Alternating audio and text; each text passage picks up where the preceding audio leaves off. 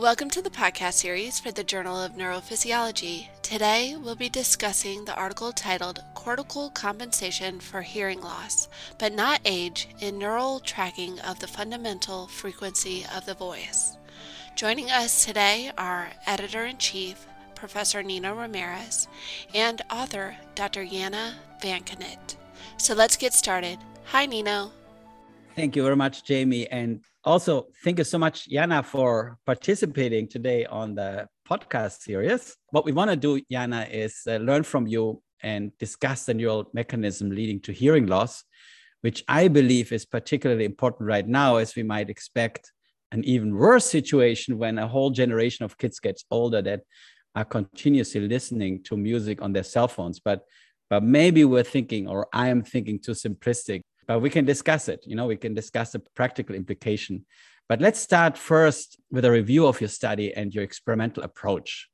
So, Jana, in this study, you characterize hearing loss and cortical compensation, and you used EEG-based responses to assess the relative contribution of cortical and also subcortical inputs on the hearing. So could you perhaps start with explaining this approach to the listener? Yes, of course. So in this study, we actually used a framework called neural tracking. And in that framework, we work with participants, we present them a story, and then we measure their brain activity with EEG. And then afterwards, we, in the analysis, we either try to reconstruct the story that they listen to from the EEG or the other way around. So we take the story and we try to predict what their EEG response will look like. And the better that we are able to do that, we know the better the stimulus information, the story information is encoded into the brain activity. So that's a very interesting approach for us to understand how the brain processes speech. And in this article in specific, we were looking at how the brain encodes the fundamental frequency of the voice. So that's the pitch of the voice, and it's determined by how fast your vocal folds vibrate. Yeah, Jana, I mean, for me, it sounds like science fiction. So is this like machine learning? You use like backward and forward modeling to make these predictions in the EEG channels. So how does it work? Yeah, so it's not machine learning yet. You Okay. can do it with machine learning too. It works as well. But it's actually simpler. It's just linear modeling. So we try to find a linear combination of all the EEG channels. We have 64 on like a head cap of EEG. We try to find a linear combination of those that will help us predict the speech. And I want to be very clear, it's not like we can do mind reading or something. We only can predict like 5% of the speech or maybe 20%. It's not like we can just measure the brain activity and know what you were thinking or know what you were listening to. It's not like that, but we can try to do it. And because we can do it a little bit, we can find information about how your brain is processing speech. That is fascinating. And so what did you learn from this approach? Yeah, so what we actually learned from this is the differences that occur when you get older in just speech processing, and also if you have a hearing loss. And to kind of make it more specific, we found that if you get older, in general, you have a decreased encoding of the fundamental frequency of the voice in your brain activity. And in contrast, we see that if you have a hearing loss, you will also experience this decrease. But because you have the hearing loss, your brain tries to make your speech perception better. So it's kind of getting this compensation mechanism started. And this compensation mechanisms means that in the cortex, in the brain, there are additional areas of the brain being recruited to help with speech perception. And this boosts the way that this fundamental frequency of the voice is captured in the neural activity. So we see a response decrease with age, but we see actually an increase for those with a hearing impairment. And that was a bit unexpected for us. That is fascinating. I have an uncle who makes glasses for visual, and he told me also that it's so different from person to person that, people can compensate for the lack of visual perception. And and do this to the brain. And so I think it's similar then, obviously, like the hearing. Now, I have another more specific question. So you find that the F0 response was on average reduced with advancing age. Is this what you just told us? Is this the F0 response? Can you explain that perhaps? Yeah, so the F0 response is essentially just how your brain is encoding the F0 when it's listening to speech. So can you find the same oscillations? This F0 is just an oscillation of around 100 to 300 hertz that varies with the speaker, the voice of the speaker. Can you find the same oscillation in the brain activity? If you can find it very strongly, we say there is a strong F0 response. If you cannot find it, then there is a weaker F0 response. Interesting. And so basically here you picked an age of 58. So you had like around 50-year-old people, and you had the normal hearing group, and then you had the hearing impaired group.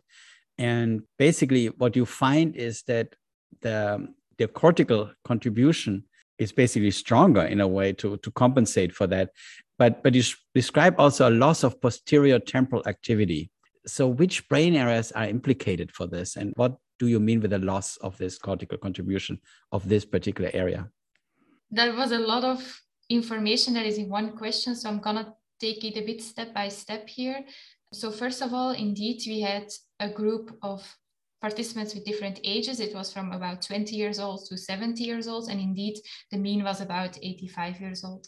And then we had a second group of people with a hearing impairment, and they also spent a wide age range, and these participants were age matched to the normal hearing group, also with different ages. So that's really important because we see in research often that if you recruit a participant group with hearing loss, they will be older people. And if you recruit a group of participants from normal hearing, they will be young people. So we really need to do that age matching, otherwise it will not work out.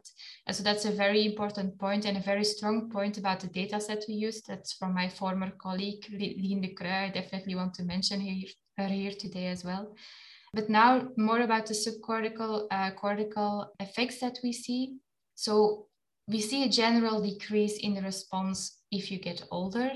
And the reason why we think this is just in general, your body is deteriorating a bit. You have less precision in the phase locking because this response is based on phase locking of your neural activity to the stimulus. So everything gets a bit precise, and because you're in a quite high frequency range at around 100, 300 hertz, you start noticing that things go a little bit less well. But the main difference is if you look at the cortical contributions to the response in specific, they're only there for the very low frequencies. So they're typically there for a male voice at around 100 hertz. They won't be there for my voice that is at around 200 hertz. And what we think is happening, because you have all this deterioration in the auditory system, is that this frequency limit shifts a little lower. So instead of being at around 150 hertz, now it's shifting to maybe 80 hertz, and that's actually below the possible range for F0 in speech. So we see that these cortical neurons are no longer able to phase lock to the F0, and therefore this very big, strong component of the response is gone in the older adults, but not in the younger adults. And this is our hypothesis why we think that with age, the response reduces. So this is interesting. So you think actually it will be easier for an older person to listen than to a male with a low voice compared to a female with a higher voice? Or did I misunderstand it? In theory, yes. Well, yes, that's what I wanted you to understand, but I need to be very careful here. It's not because your neurons are phase locking to the F0 that you're understanding speech better. That's a jump too far. We're just testing how good can your neurons phase look to something, but speech perception is way more than that alone. So your statement is a bit of an overgeneralization of what we found. Perfect. Oh, wow. Okay, that was very, very helpful. Now, I think you write somewhere in the text that you think that this could be due to a change in temporal coding due to changes in inhibitory neurons. Do we know anything about this from, let's say, animal models or so? Yeah, I'm really happy that you add from animal models, because from our broad EEG measurements from the scalp, we really cannot have this very precise information about what happens on a cellular level. But we do see from other papers that there is this theory that if inhibition decreases, and we think that that decreases because the brain wants to boost the response that it is getting, because it's noticing that something is wrong in the auditory input, it wants to get more, so it makes less inhibition. But it's a bit like you need inhibition to have very precise neural coding. If you drive with a car without brakes, you cannot steer that precisely. So I think of it like that. Your neural system cannot phase lock to higher frequencies that easily if it doesn't have the inhibition in place. And therefore, we think that you lose this capability to phase lock to these higher frequencies, but actually you increase your capability to phase lock to lower frequencies. So if you do the same study with the speech envelope, which is lower frequency than the fundamental frequency of the voice, you actually see an increase in response with age. So that's really an interesting mechanism, I think. A little crazy idea, but if you make these hearing aids, would it be possible to basically try to change the frequency to make it lower what you hear, so your brain can process it easier? Is it possible you can modulate these frequencies? I think you could, but I don't know if it's gonna help, because those people that we saw these deficits in with not being able to encode TF0 so well, they have very good speech understanding. So it's not that they have issues with speech understanding. We just know that in general, it works a little bit less. And if there's a lot of noise going on, probably these things will start taking part, but maybe more about separating a male voice from a female voice in a restaurant scenario. It's not like a speech in quiet that they will struggle with speech understanding. Fascinating. Could it be that the hearing impairment tells us also something about other, age-related changes that go on in other neural functions? Could this be like a very sensitive indicator for the loss of other age-related functions and perhaps a sign of neurocognitive decline, or is that again going too far? I only study hearing, so I only know that, but I do think that the neurocognitive decline is an interesting factor. We see studies from the past few years that are always linking hearing loss to dementia. And that's I think something very interesting to see. So we see that people with hearing loss, they have aggravated cognitive decline, they have more chance of having dementia, but we don't really know exactly what the link is between the two. And it could be on a neural level that there is some kind of common cause of their neural system declining, and that hearing loss is a first sign. But I'm really not sure of that. Personally, I think maybe it's more related to the mental effects that hearing loss has. So if you have hearing loss and you're always sitting at a table with people, but you don't understand them, you try to socially withdraw a bit. And that's, of course, very sad to see. But those people also will just have less opportunities to use their brain and to get new input and to think about things and to keep up with what is going on around them. And I think that is more impacting their bad evolution, getting less cognitive capacities and maybe increasing dementia. But that's all like how I think about it, and I don't have any proof for that. But of course, it's so difficult to do these human studies, and so I'm really impressed, and it's also great, Jana, that you're so careful in interpreting these data. But I think you have to ultimately use humans to understand what's going on here, because like we have learned speech and learned languages, which is so difficult to have in an animal model. So how does now the speech perception relate to the actual hearing impairment? I think you mentioned it, but could you elaborate on this again? So in the group with people that had a hearing impairment, we did see that the severity of their hearing impairment related to the F0 tracking response that we found, but we didn't really find a relation with their actual speech perception tested with speech stimuli, because often these tests are done in noise, and our own measure or the data that we looked was in silence. Perfect. Okay. Now, there are some reports that older people report speech understanding problems, yet often they have normal clinical audiograms. Is this a problem associated with the clinical audiograms, or how could you assess what their problem really is? Mm-hmm. Yeah, so the audiogram, of course, is a really great tool. We use it all over clinical practice, and it's quick, easy way to determine someone's hearing. But there are a couple of issues that maybe require us to have something in addition that we could use in some cases. So one of the problems with it is that there is this gray zone, like you mentioned. Often older people complain about not being able to follow conversations in big, busy restaurants or at the reception where there's a lot of noise, a lot of conversations going around. And this will never be captured by the audiogram. The audiogram only tests if you can detect a small sound. It doesn't really require you to understand any speech. And it also is too simple. Like you can focus all of your attention on being able to detect if one sound, but in fact you need to test hearing in a more realistic, immersive scenario where you have multiple things that draw your attention, where you have noise in the background, where you actually need to understand someone's speech. So that's why we want to work with continuous speech like we did in this study. We don't want to use just tones or repeated words. We want to use something that's natural and that's realistic to what will happen in daily life or auditory processing. And we also want it to be something that's objective. And with objective, I mean, we don't really ask the participant to say like, oh, did you hear it or not? Because we cannot do that with young children. We cannot do that with people who have dementia, for instance. And sometimes people are also just not honest about it. And if it's objective, you also want it to be, you can easily automate it. So these are all the advantages why we think an objective measure that uses continuous speech can really add something to clinical practice and can be in addition to the current audiogram. Wow, thank you so much. That's very helpful.